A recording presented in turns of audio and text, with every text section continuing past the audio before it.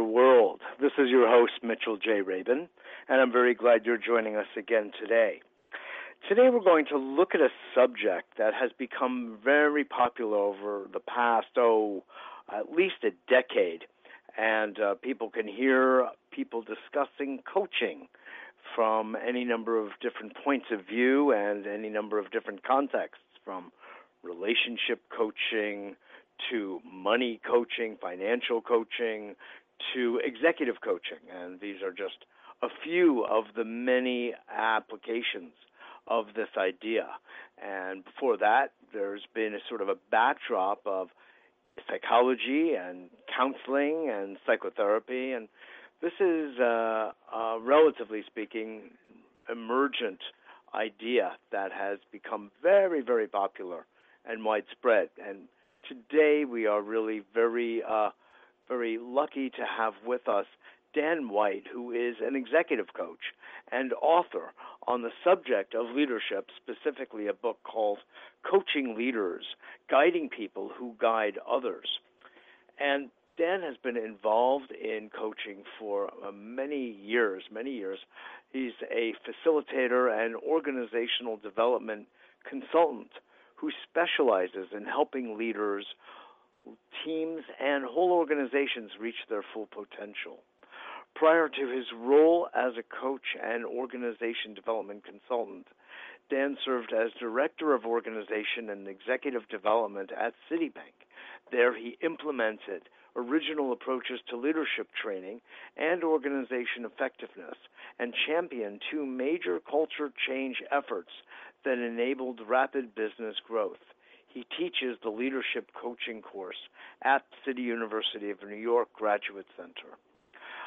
Dan is also involved in the Pachamama Alliance, a very robust nonprofit organization that specializes in the education around the environment, as well as the cultivation of social meaning and spiritual awareness regarding largely issues surrounding the environment, climate change, and ecological/environmental matters across the world. We both work in that space together. So, Dan, it's a pleasure to have you on and to help educate our audience about this thing called coaching, which we've all heard of, as I was saying, and yet know so little about formally. So it's really a pleasure to have you joining me today to discuss this. It's a pleasure to be here, Mitch, and to be with all the listeners and viewers. And hopefully we can enhance everyone's knowledge and understanding in our time together.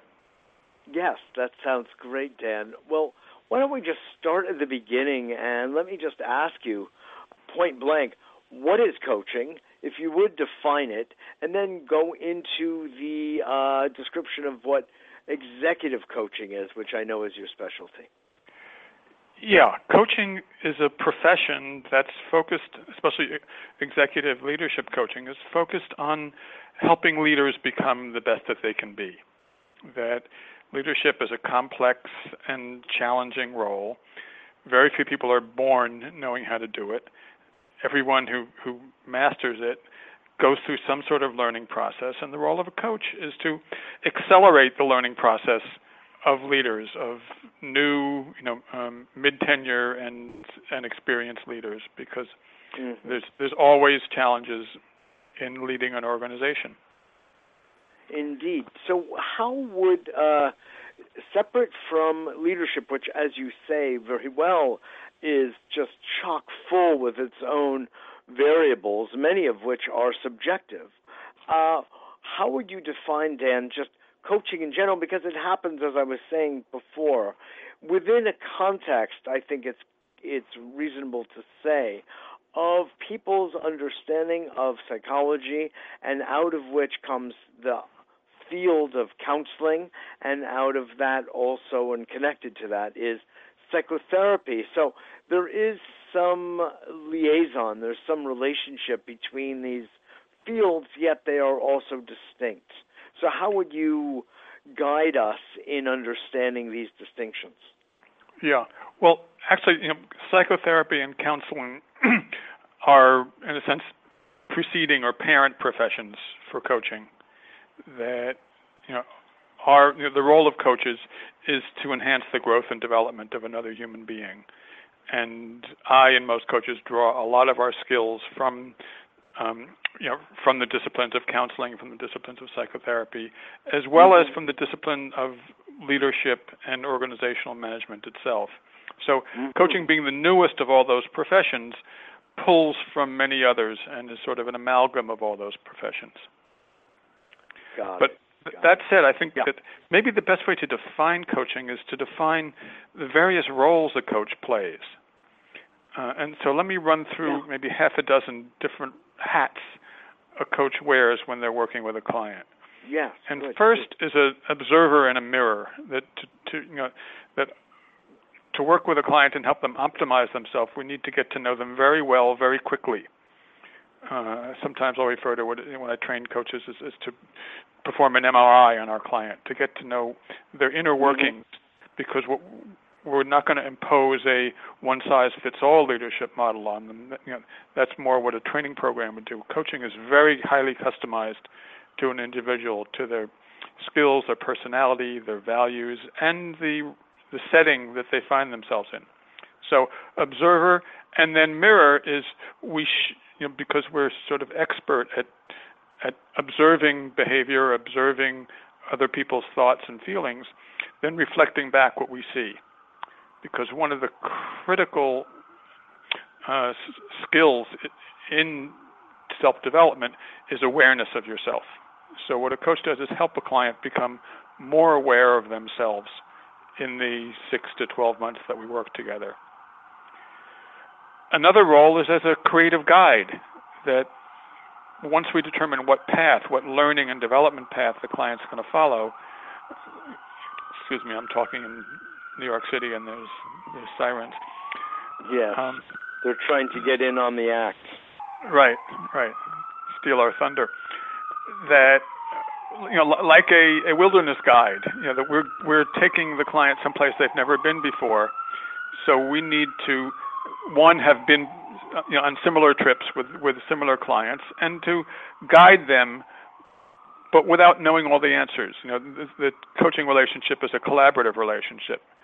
So using input and ideas from the client and input ideas from the coach, that they sort of row this canoe together upstream.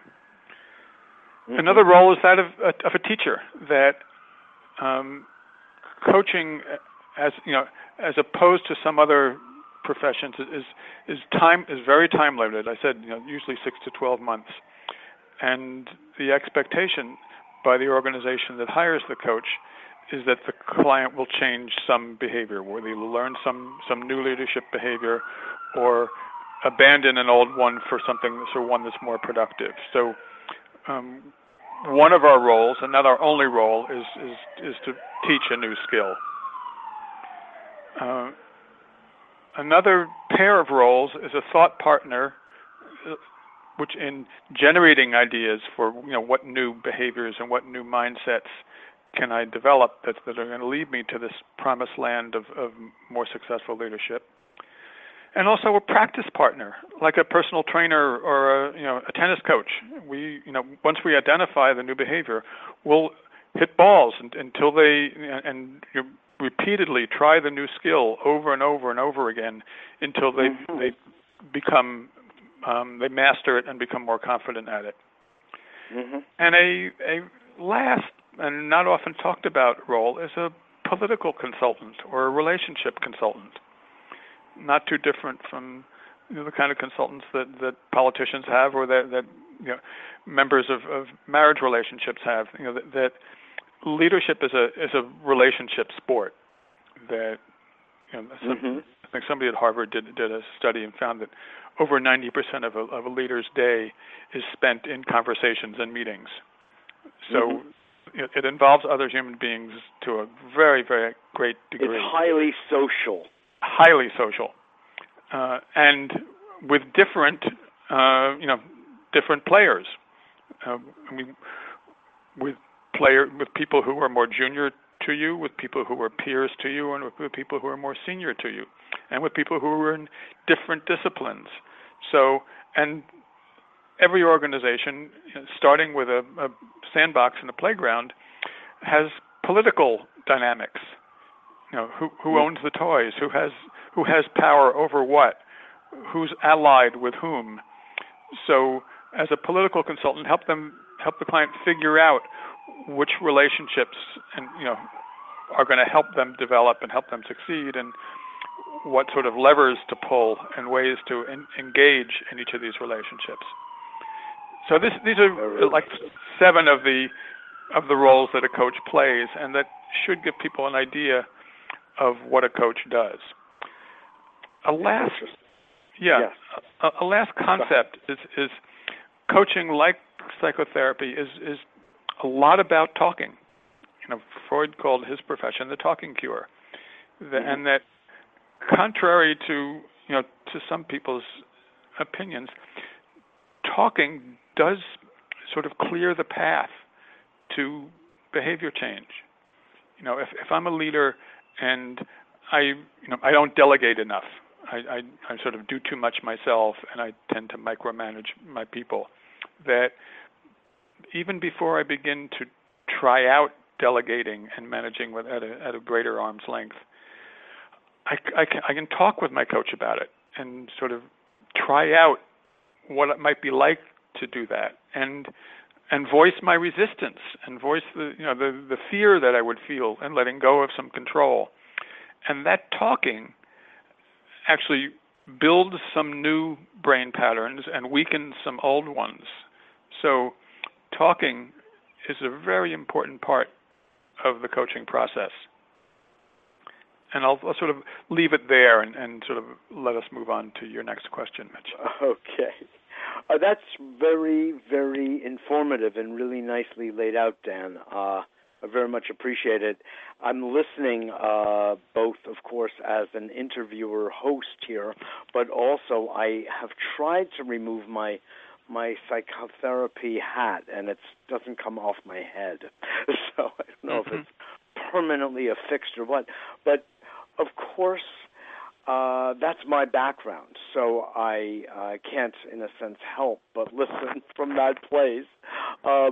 And interestingly, all those hats, all those roles that you just articulated are those that I find that I play as a psychotherapist. And I call myself a holistic psychotherapist as a way of conveying that in one type of relationship we can cover and relate to all those seemingly different domains of a person's life that are completely commingled, if you will, interactive and connected. We think that we're perhaps not being a spouse when we're engaged in a business conversation with an associate, but there's a part of us that part of that nature is coming to the foreground, or a friend, even in many cases in business, where we see friendship and business relationships overlapping tremendously, because at the end of the day, we are who we are. And while, of course, that's mutable to some extent, and that's the domain of our next question, there's a tremendous amount of consistency in who we are and how we show up. Could you comment on that? Yeah, I mean that's the sort of contradiction or dialectic of personal change, that there are consistencies in us, that there are some things, some aspects of ourselves that are pretty constant and are pretty set in stone. And there's other aspects of us that can change. And as a matter of fact, the more we learn about the brain, and the more coaching and psychotherapy and these sort of other change professions evolve, the more methodologies we have to help people change, and the more we know. I mean, that there's a concept in neuroscience called neuroplasticity, which essentially means that the brain can change. Yes. That most of what drives our behavior, and even most of what underlies our emotions and our thoughts, are connections of neurons in our brains and in our bodies. Yes. And even if we have there's therapists and coaches that work on even changing strong emotions. There's Yes. a movement in therapy now that's helping people who've experienced trauma change their trauma response. Mm-hmm. And through various techniques, they can actually help the client's brain develop new connections that are less fearful and more appropriate to a situation. Yeah. Once they're out of so the more we know, the more we realize that human beings are more flexible than anyone ever realized. Yes. A caveat to that is that change takes a good deal of effort and a good deal of concentration. I've already mentioned, the importance of awareness and a good deal of discipline. And there's been a bunch of work on self-discipline lately, and they're finding that self-discipline is a quanta, meaning we have a certain amount of it, and we can use it up. That they've done experiments with people learning new words or new languages, and when people are asked to learn words in Spanish, while they're being asked to resist eating chocolate chip cookies, they learn Spanish slower, because there's two different types of self-control that are operating at the same time, and it's like a bridge in New Jersey that it just doesn't have the capacity. It has an 8-ton capacity, and if you exceed it, that it can't do either of them well. Yeah. So one of the things to remember is to limit the number of behaviors that you're trying to change at any one time. At one time. I'll say a year, because it does take discipline, it does take focus, and if you spread it too thin, it loses its energy, and you lose your effectiveness. Well, it's the dissipation that occurs through multitasking, and the brain, of course, and the nervous system are formidable powerhouses of energy, of electricity, of chemistry. At the same time, there's a certain delicacy, too, as you're describing, and only a certain number of things that can happen consciously in the domain of learning, and we have to respect that. I personally, while that experiment is certainly interesting, and we should probably all reduce the number of chocolate chip cookies we're eating anyway and increase the number of Spanish words. We know, at the same time, based on my understanding I've been studying neuroscience for some time, and neuroplasticity is one of the favorite words on A Better World here at Better World Radio, and I so appreciate it. There is a mutability that I think goes beyond a lot of even our ability to test. And that's a whole other interesting thing. How do we even test for things that are in the domain of what might be the infinite? So, when you start dealing with trillions of neurons, you're in a world where we're, pardon the expression, we're in over our head. Could I say that? Right. It's all very interesting. But this begs the question here, Dan, of what is change, and how do you as a coach understand it happening? What is change from the point of view of a coach, and how do you bring your clients to that threshold and past it? Great question, Mitch. So let's start with even a historical perspective. That a lot of people, both historians and psychologists and sociologists, are saying that there's more requirement and need for change now than at most other times in human history. That the speed of economic and workplace transition, the speed of social and cultural transition, yeah. and the speed of international relations and economics it's increased. I mean, you hear it all the time. So Yeah. there's more of a need for this than ever. Say. Right. Yeah. So then peeling back the next layer, that in the end, both as a coach or any kind of leader, we're looking for behavior change.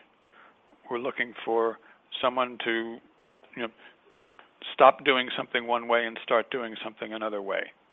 Mm-hmm. But humans and human behavior is sort of driven or caused by a few different other forces. One is the habit of the behavior itself. Another is the mindset, or what some psychologists call their mental model, which is how they are, their thoughts. Mm-hmm. So, if I see you as an enemy, I'm going to, if I think that you're an enemy, I'm going to treat you a certain way. If I think that you're a friend, I'm going to treat you a different way. So yes. Underlying behavior is thoughts and mindsets. Another layer. Interject that there's the famous line, Dan, of Albert Einstein's, which says that perhaps the central question we can ask ourselves in our lifetime is the universe friendly? Huh. Uh-huh. And what's interesting is how we answer that is saying so much about us. It's sort of a Rorschach question, if you will. And you see certain national leaders who see the world as unfriendly. That's correct. I won't get too political, but someone like no, it's okay. Like Mr. Putin, who grew up in the KGB, sees other nations as competitors and maybe even enemies, and reacts a certain way. Mm-hmm. There's other leaders, other human beings who see the world as basically friendly, and that might be the same other person or other group, and they will treat it in a friendlier way because they believe, their thoughts are telling them that it's friendly. Look at this whole thing with Iran right now, and this agreement that was forged over the last year or two or so. And I keep saying to people, it entirely pivots on one word, and that's trust. Actually, it's not even friendliness, it's trust. Mm-hmm. I think everybody became very friendly, by the way. But it really pivots on trust. And because we have trouble trusting, and they have trouble trusting because of the history of mistrust and distrust, for many good reasons on each side, by the way, there needs to be independent verifiers of whether each side is doing, well, really, one side is doing what they say they're going to do. Mm-hmm. But I just wanted to bring that to bear in what you're sharing with us. Yeah, and very very similar and related to thoughts are emotions. Yeah. That and even using this this concept of friend or enemy, that when we believe we're in the presence of a friend, we have certain emotions. We have and there's even different neurochemicals. And when we believe we're in the presence of an enemy, we have different emotions and different neurochemicals. So when we're talking about change, right. When we're talking about change, that the most permanent and really long-lasting changes come from facilitating change in all of these human arenas, in behavior, which is sort of the end product, in thought, emotion, and even perception, which is somewhere in there as well. Yes. Exactly. In a sense, that's at the base of it all, because if one is perceiving friendliness or perceiving that they can trust, they will, as you're saying, behave a certain way, and there's an entire biochemical, bioelectrical, and biohormonal profile for each feeling and for actually every thought. So, right. we march down that path. Yeah. Right. So what we do in a coaching process is first start with the old pattern, and the old pattern is what we're deciding to change. Yes. But before we dismiss it or try to leap from it too quickly, get to understand it, and this is where awareness comes in. Excellent. Being aware I'm so of the glad old you behavior. brought that up. Yes. Yeah, being aware of the old behavior pattern, being aware of the thoughts and emotions and perceptions that precede the behavior, and just, like the Buddhists say, start where you are. Start by accepting this is my current pattern.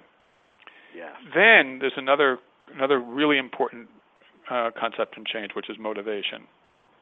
That because this is going to take some effort, I need some motivation to engage in it. And sometimes the motivation can be, getting promoted in my job. Sometimes the motivation can be keeping my job. Sometimes the motivation can be being more liked and enjoying work better. Yeah, right. One of the techniques we use to build motivation in leadership coaching is what we call gathering 360-degree feedback, in which we interview, usually confidential interview, 6 to 10 of the people that the client works with, and ask them about their behavior patterns, and ask them, both what they do that's really strong and good, and what everybody would benefit if they changed, and then write this up into a report and share it with the client. And often that can be very eye-opening and therefore motivating. The client can read it and say, oh, I didn't know people saw me that way. That's not how I want to be seen. I want to be seen like this. So I want to be seen like this, really, it's almost naming a new behavior. So if we have one equation, one line of the equation being old emotion, old thought, old behavior, and then I developed this motivation that said, oh, I want a new behavior. I want to listen more, or I want to delegate more, or I want to talk more succinctly. Then, so that becomes the new goal, and we contract around that. But then we can work backwards. So, like with friend or enemy, what emotions and what thoughts might I need to drive this new behavior? And then that becomes the agenda for the bulk of the coaching process. Does that make sense? Yes, it does. Yes, it does. I'm wondering, it's a funny thing. If let's say I want to delegate more and look at it as a cognitive decision and a behavior change, would you go, then there's the whole psychodynamic, psychoanalytic dimension of behavior and attitude and emotions, which has to do with, in this case, let's say that my interest in not delegating as much as I think I should, or the 360 feedback that I'm receiving suggesting that I should, is related to my lack of trust that other people will do the job well the way I want to. So you could say on some hand I have an issue around control. And you see, and why would I have an issue around control?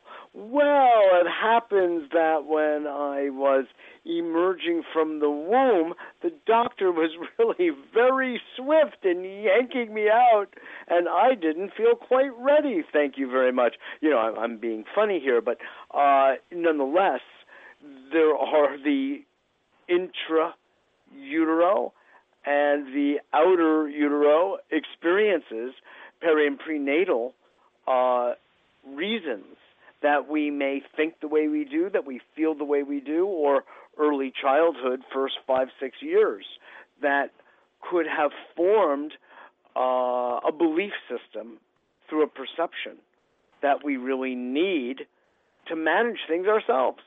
Otherwise, we might not get fed. We may not get the nipple. We may not be hugged. ... So where does that deeper layer of inquiry fit into the coaching model, including in a corporate, business context? Yeah. One of the differences between coaching and therapy is, unless it's really top of consciousness for the client, we usually don't dig too far back into the formative years, into childhood. We try to focus more on the future. But as you said, sometimes the learned behaviors and learned emotions and learned patterns start very early and become very strong habits. So what I try to do is merely to increase the awareness that this, like I said with Buddhist thinking, this is where I am. That I an inability or a lack of delegation could come from a desire for control, because when other people had control, they messed up my life. One client I'm working with right now recognized that perfectionism was one of her patterns, and recognizing that in organizational life, not everything needs to be perfect. And so once she recognized that she tended toward perfectionism and that not everything needed to be perfect, then she knows it's sort of like you're driving an old car that pulls to the left. So when you're on the highway, you'll pull it a little bit to the right so you can stay in the middle of the road, or you can stay in your lane. So rather than going all the way back to childhood, and sometimes, I'll recommend clients, engage in psychotherapy because there's something, there's some big, reason that we can't quite get to. But mostly I try to use awareness, and then use that awareness to, and that's where the discipline comes in, to resist the pull to steer to the left, or to resist the pull for perfectionism. The pull is always going to be there. That's the other thing about behavior change. The old patterns never disappear, but what our goal is to build enough strength in the new neural pathway, enough habit, enough comfort, enough competence, that the new pathway supersedes, the new highway becomes wider and better paved than the old one, so it's easier to drive down. Yes. You are listening to A Better World with Mitchell J. Rabin. We're on every Wednesday at 6 p.m. and periodically throughout the week. You can receive our free newsletter by going to our website, www.abetterworld.tv, and learn who will be our guests on the given shows every week. We're on television in Manhattan, community cable television, at 7 o'clock every Monday evening. And that can also be seen from our website if you're outside of Manhattan. And we're on radio right here at 6 p.m. And I love when you join us. Today we are speaking with Dan White, who is an executive coach around leadership and is the author of the book, Coaching Leaders, Guiding People Who Guide Others. Dan, it's really a pleasure to have you on and to be talking about this. It's so much in my wheelhouse that it's just really a pleasure to be going through all of this. You're asking very sophisticated questions, so it's fun for me. Oh, good. I'm glad. Oh, here's a question. I don't know if it's sophisticated or what, because change is something that we're all staring at all the time, whether it has to do with our mental habits, emotional habits, reactivity, physical choices. Am I going to eat that chocolate chip cookie? Am I not? Am I going to exercise for another half an hour today? Am I not? What am I facing? How am I managing my time? How am I managing my money? All of these, my resources, you could say, in general. What do you do to help people get over, let's say, that hump of the habit. And I know you answered already by saying we help people build motivation for understanding, you could say, the carrot, the new carrot, whether that's a promotion or keeping their job you mentioned, or maybe, winning the girl, whatever it might be, whatever the carrot may be. What if even looking at that, there is a hesitation or reluctance or a fear that shows up or just an issue with actually crossing that threshold? Yeah, well, motivation is important. You're not going to go anywhere or make any change without motivation. So one of the things we do is once they've identified what their motivator is, to remind them of it from time to time, that you're doing this hard work and you're struggling and you're in a meeting and I'm working with a client now who's trying to manage their emotions and manage their frustration when people ask questions they think are underinformed. That yes. And that's their habit. What's the motivation to get them to go against their natural tendency? So motivation is very important. Another very, very important part of the coaching process is practice. That with this client, we practiced responding with a question rather than a put down, and what she realized is no, 3 practices wasn't enough. I need 10 or 15 or 20. As a matter of fact, Malcolm Gladwell says at least 21 repetitions to burn new neural pathways. Yes.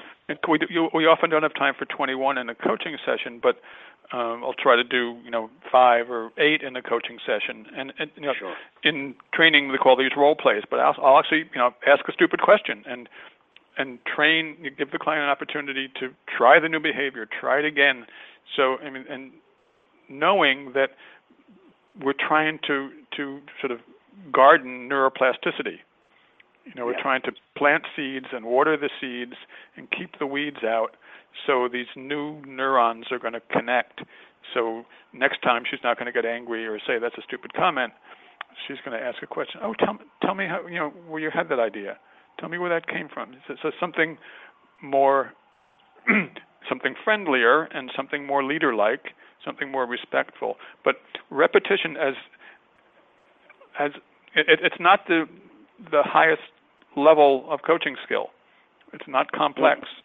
It's just doing push-ups, mostly around leadership skills. But that's really, really important. And the last is a relationship. Making sure that the client isn't alone in doing this, because when you're alone in doing something, you often stop. Yes. That's why in camp we had a buddy system when we were learning how to swim. That the coach can be a partner, but I also ask my clients to find another partner or two who they can ask to help them. Someone who's there in their environment day to day, because I only show up every week or two. Yeah. Exactly. So relationship and relationship, not just someone who's going to unilaterally accept you, but like with a coach, someone who'll have a nice balance between support and challenge. Yes. Pat you on the back when you did it well, and let you know, say "aw shucks" when you missed.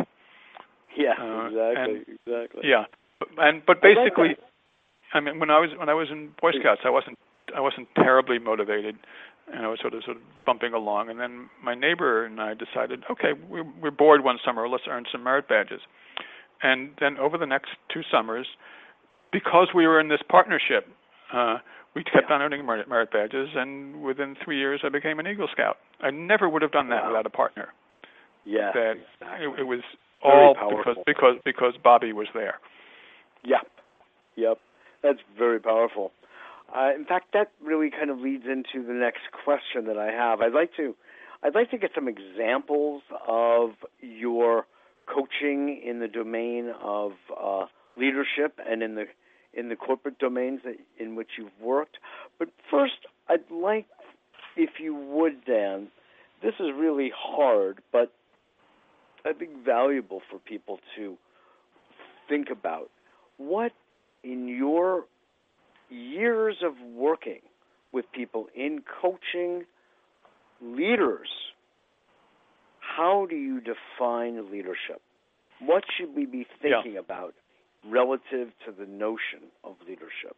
That's a great question, Mitch. And fortunately, there's been lots and lots written about leadership. College professors, like to write about it, partly because there's money in it.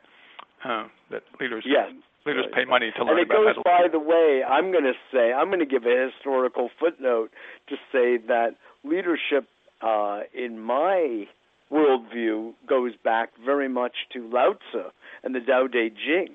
And that book is often considered to be a lot about leadership, but in a way that we might not think about leadership today.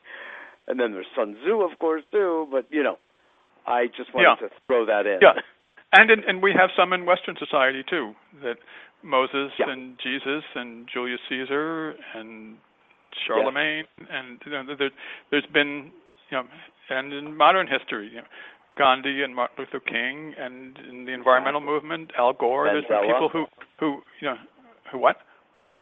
Nelson Mandela. Yeah, there's been people who. So, what are some of the things that leaders do? And there's books. My book goes through a quick summary of what we call leadership competencies. But some of the more glaring ones are, first, framing a mission and a vision and a strategy. That letting their people know where the leader thinks we ought to go. And Moses did that, and Jesus did that, and Martin Luther King did that. Let my people go. Right. I have a dream. Then we talked about setting priorities and expectations. So Mitch, will you go door to door and do this? And Dan, will you write this white paper? So. And our first priority is to get the vote, and our second priority is to end coal burning power plants by 2025. That setting goals that people. It's sort of the more boots on the ground aspect of vision is clouds in the sky, and goals and expectations are what are we doing this month? Yes. And where are we going to get to by September. Then we did talk about delegating work and decisions. And with delegating, you're developing a cadre of leaders below you. Like many of the leaders in the civil rights movement became, Congress people and mayors and governors. Many of the followers of Martin Luther King, because he developed leaders beneath him. Yeah.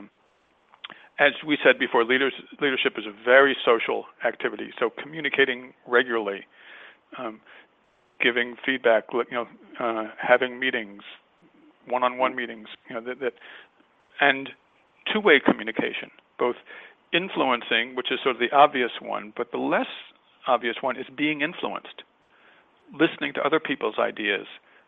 If the only things that get decided come from the leader's mouth, we call that, a plutocracy or, an autocracy. That leaders tend to be democratic and allow themselves. And the difficult, Nietzsche wrote about this. The difficult decision is when to decide to influence and when to decide to be influenced. And it's not just I'll do it Monday, Wednesday, and Friday. It's sort of nice topic thought. by topic, and listening deeply to other people's rationale. So it's again deeply engaged with your followers, with your people. And along with that, on a more pragmatic basis, recognizing and rewarding people. That when people do accomplish things, give them public recognition and give them financial and non-financial rewards that will maintain their leadership. And the power of acknowledgement. Yes, it's amazing. And I think I'm not sure if it's just Western society, but we give much more criticism than we do pats on the back. Yes. Almost every organization I go to, and at first I thought it was just American, but now the neuroscientists are learning that the human mind has a bias toward the negative. Yes.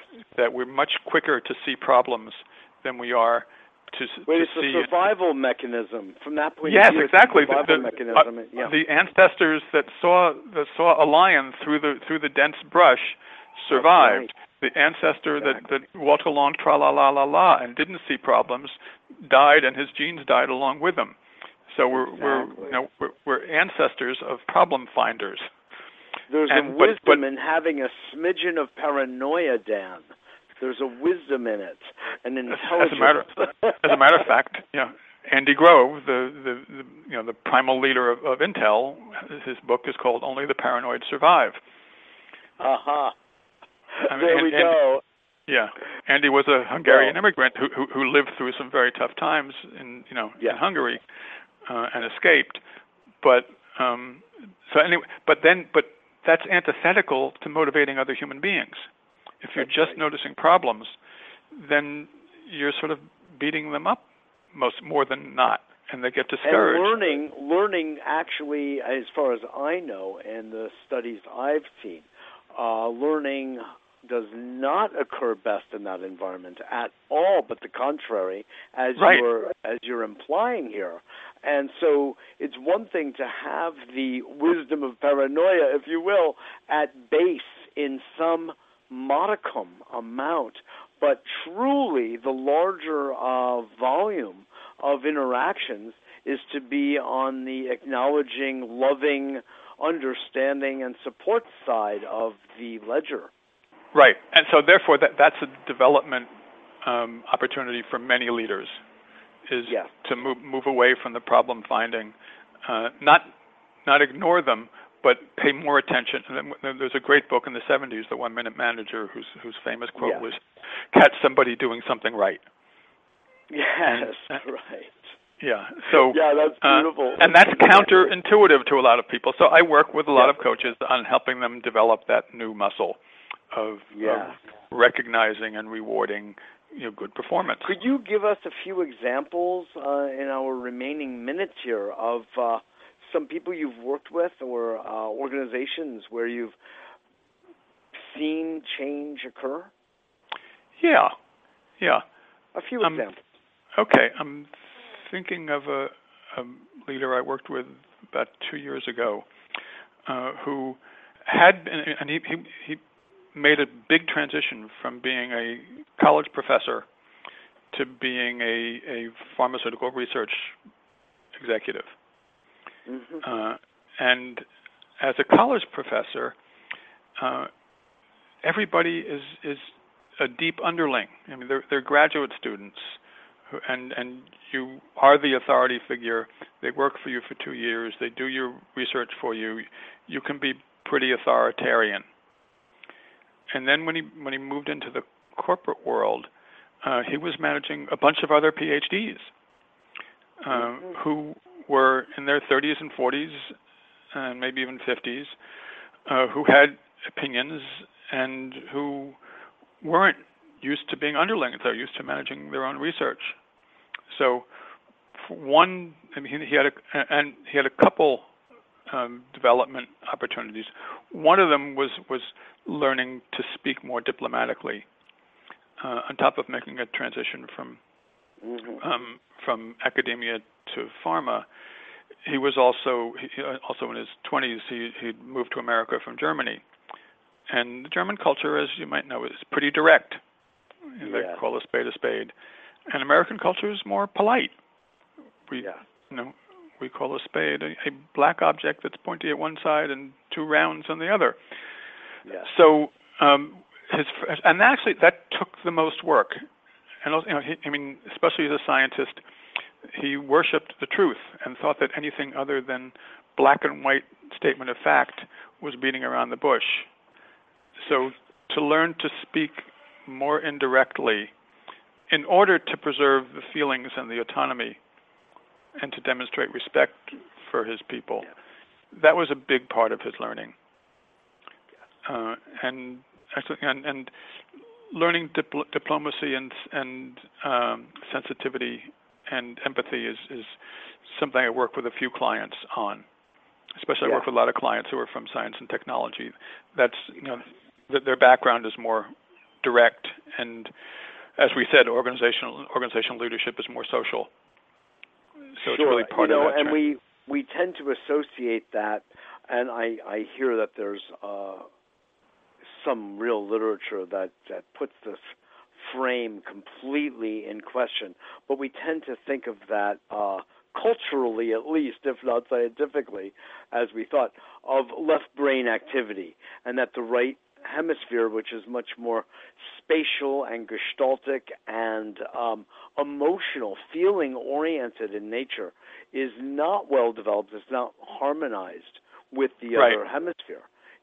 So you're in a position, in a situation like that. I'm looking at this from a very different point of view right now, maybe more psychotherapeutic, you could say, Dan, of a certain amount of armoring, the way Reich might have it, of the heart about the emotion, and not being able to actually penetrate, but being rather locked into that function of the cerebral cortex.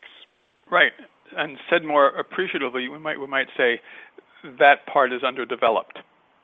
That's right. And my goal is to help them develop, and in this case, the more emotional, right side of their brain, the feeling nature.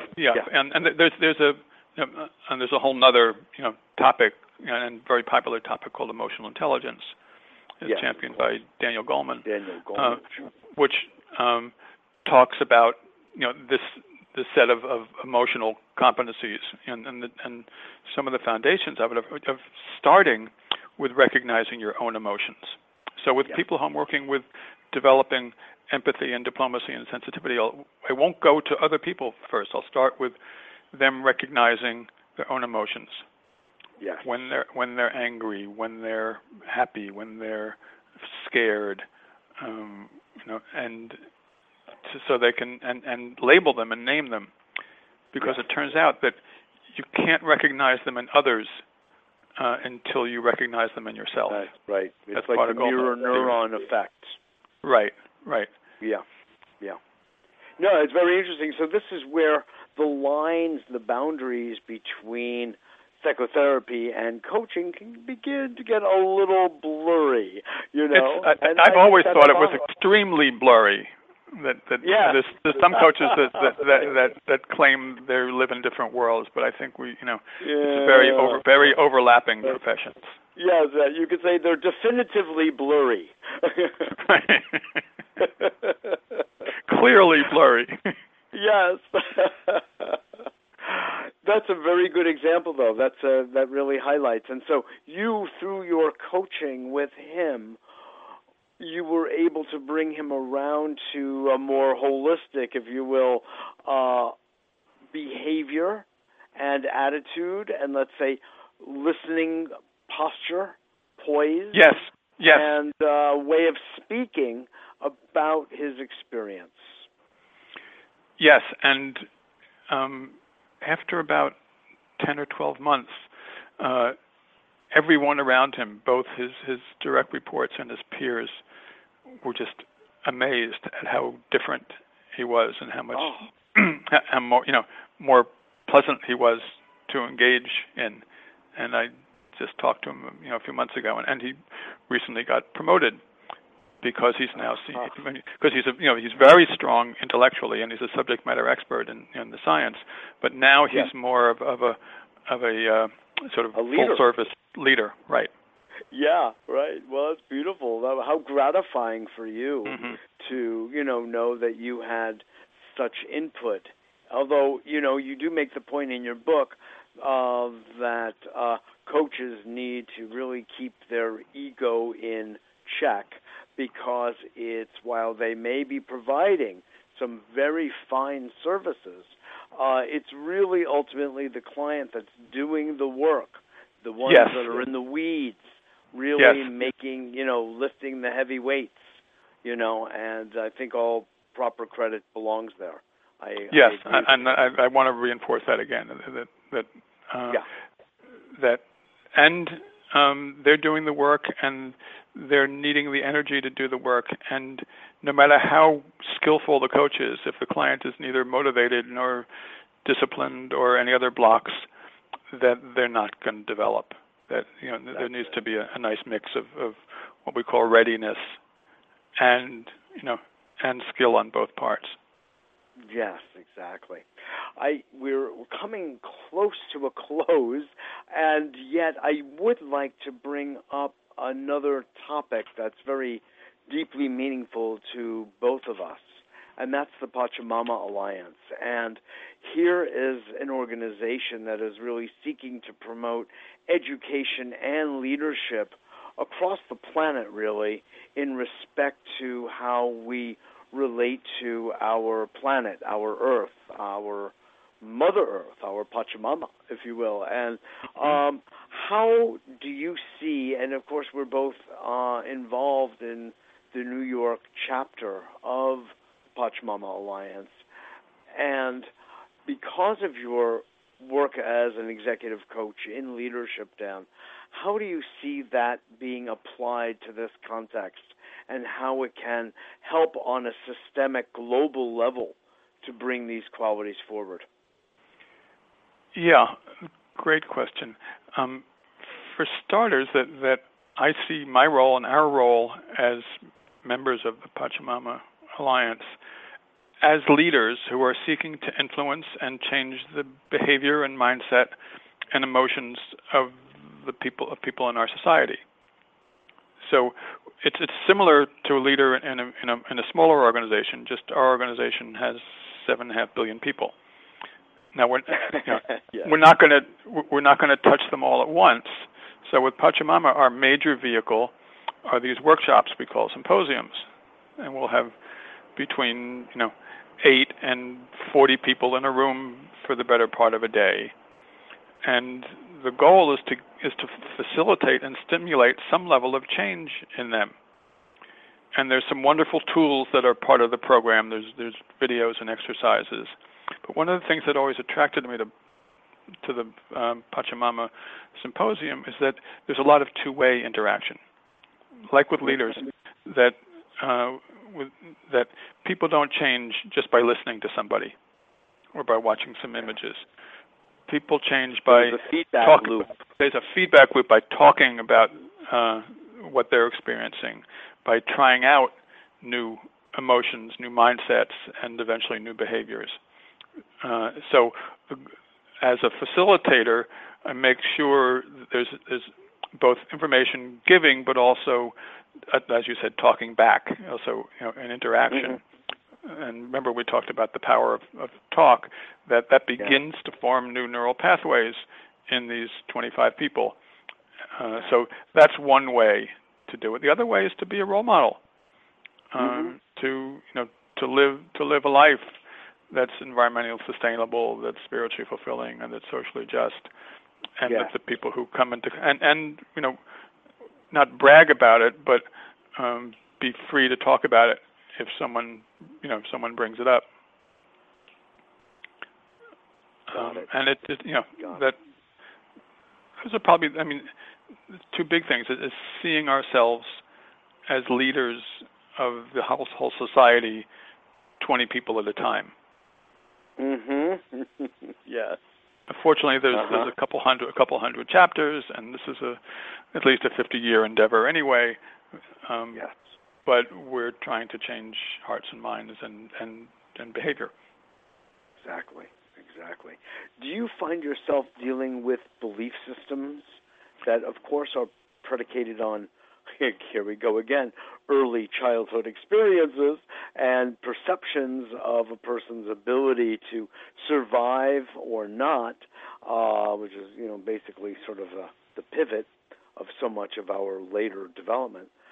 But thinking about, in particular, Pachamama, and we can look at so much of what's going on today in the degradation of our beautiful Earth as a function of people thinking rather myopically about themselves and their own profit and their own acquisition at the expense of others. And, of course, that's all predicated on a certain belief system. Yes, so absolutely. Your thoughts? Yeah. That one, I always get involved in belief systems, both in executive coaching and in the Pachamama work. And the Pachamama Symposium itself works a lot on belief systems. That the most significant and of such is that we're separate from the other living things in our earth. That we're different, we're apart. To some, on some belief systems, we're superior. We're the top of the, the food chain, or at least the top of the evolutionary chain. And the symposium challenges that and gives a bunch of evidence that challenges that. That if there were more time, it could be more dialogic around it. I mean, the symposium essentially calls that a false belief. Yeah. Sort of like a the old the old rationalist psychologists like Albert Ellis would say that's a faulty thought. These days we don't call a thought faulty. We'll help the client come to believe that it's not constructive for the environment they find themselves in. But belief systems are very, very important, especially when it comes to social behavior. If you believe you're separate, you'll dig up minerals from the ground and use what you want and throw the rest in a slag heap until all of a sudden there's more slag heap than there are minerals, and you can't eat and you can't breathe. Yes. So and actually playing things own house. Yeah, playing things out into the future is a good way to change belief systems. Yes. The classic in literature was Charles Dickens in A Christmas Carol, where he had Scrooge experience 3 different futures of playing out his selfish, acquisitive behavior, and Tiny Tim dying, and he saw that when I play this out, it doesn't look so good. Yeah, and that's what caused him. I mean, it's a great metaphor for change. It really is. Yeah. Yeah. It really is. It lays it out the way it's so applicable to the subject matter and something something change agents and coaches can rather than saying that's a faulty thought, say, look, let's play this out into the future and see what it looks like. Exactly. Yeah. Let's look at the potential consequences. Yep. And that's great. That's great. Well, Dan White, I want to just thank you so much for all of your input today and acknowledge you for the good work that you've been doing for decades. And I love that you're taking your intelligence and wisdom and heart and bringing it also to the Pachamama endeavor. It's beautiful for me to see. Thank you, Mitch. This has been a great pleasure talking with you. We should do it more often.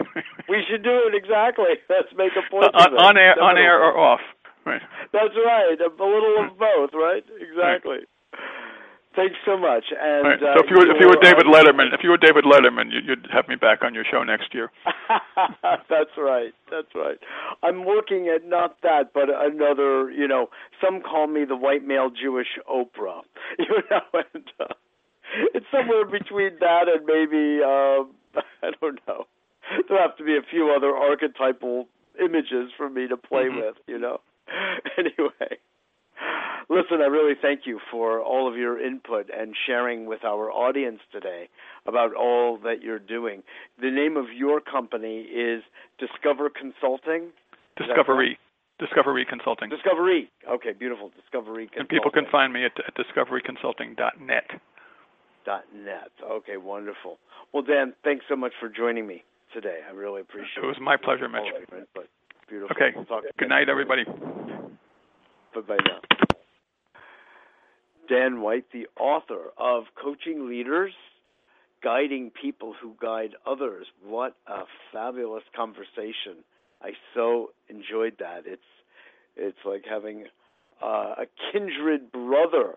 You've heard me, all those of you who listen with regularity, speak about these things that length. Some might even say ad nauseum. I hope not. But truly ad infinitum. And that's because these subjects are so important, of looking at change and looking at leadership and looking at how we can move our society to, shall I use the phrase, a better world. And those of you who attend the Mitchell's Heaven on Earth Salon, which we meet a couple of times a month down near Wall Street in the belly of the beast, know full well how much we emphasize this kind of creativity, this kind of leadership, these types of values that embrace our humanity, that encourage us to be living from the space of our heart, and the neuroscience that corroborates the wisdom of such choices. And when we start living in this kind of way, we do recognize the oneness of all life, all sentient beings. And we want to connect, and we want to preserve, and we want to conserve, and we want to respect and honor and celebrate. You could say that there is a kind of a graduation, an evolutionary graduation along this pathway of coming to celebration from honoring, from respecting, from conserving and preserving. And it's because we recognize I and thou are one. And that's, you could say, the high game of coaching and counseling and the whole domain of psychotherapy. And on the other domains, equally as important are recognizing the distinctions and the boundaries between people and what each person individually brings to the table, brings to consciousness, and brings as a gift, as native peoples of Turtle Island would have said and do say, that we all are given gifts, and it's up to us to bring those gifts forward to the community in which we live, and we share ourselves in that way. So I want to just thank you all for tuning in today. You have so many choices about where to put your time and attention, and I so appreciate that this is one of those places that you decide to visit, and love when you forward the links to our shows, A Better World, to your friends and your family and your foes and your business partners and everybody, so they can get a taste of a good life. They can get a taste of what it's like to live in the space of possibility and potential, and not just living in that space, but actually begin to actualize it, to materialize it. That's our game here at A Better World. So appreciate your joining us. And remember that we, too, are a nonprofit 501c3, so any type of donation, which I really think of better and more realistically as an investment in our collective future through our organization, A Better World, that's always looking to build a conversation, a platform, a media platform, so more ideas of this sort can be made, can be part of the public common and collective conversation. And as Dan well put it, our words, our talking has a real world effect. And we have to remember that. We speak things into existence, literally, material existence. Each word, our language, has a bioelectrical frequency, and we reach each other sometimes very deeply through speaking. After all, it's through speaking and words and language that we have song, which is music, and that's the greatest influencer, perhaps, of all into the human heart and spirit. So with that said, remember us at A Better World, and you can make donations either directly, if they are sizable, by contacting us first at mjr@abetterworld.net, mjr@abetterworld.net, or for smaller ones, all of which we so deeply appreciate, believe me, and use wisely and prudently at our website, abetterworld.tv. With that all said, I want to just thank you again and wish you a wonderful week and look forward to seeing you next week. Take care now.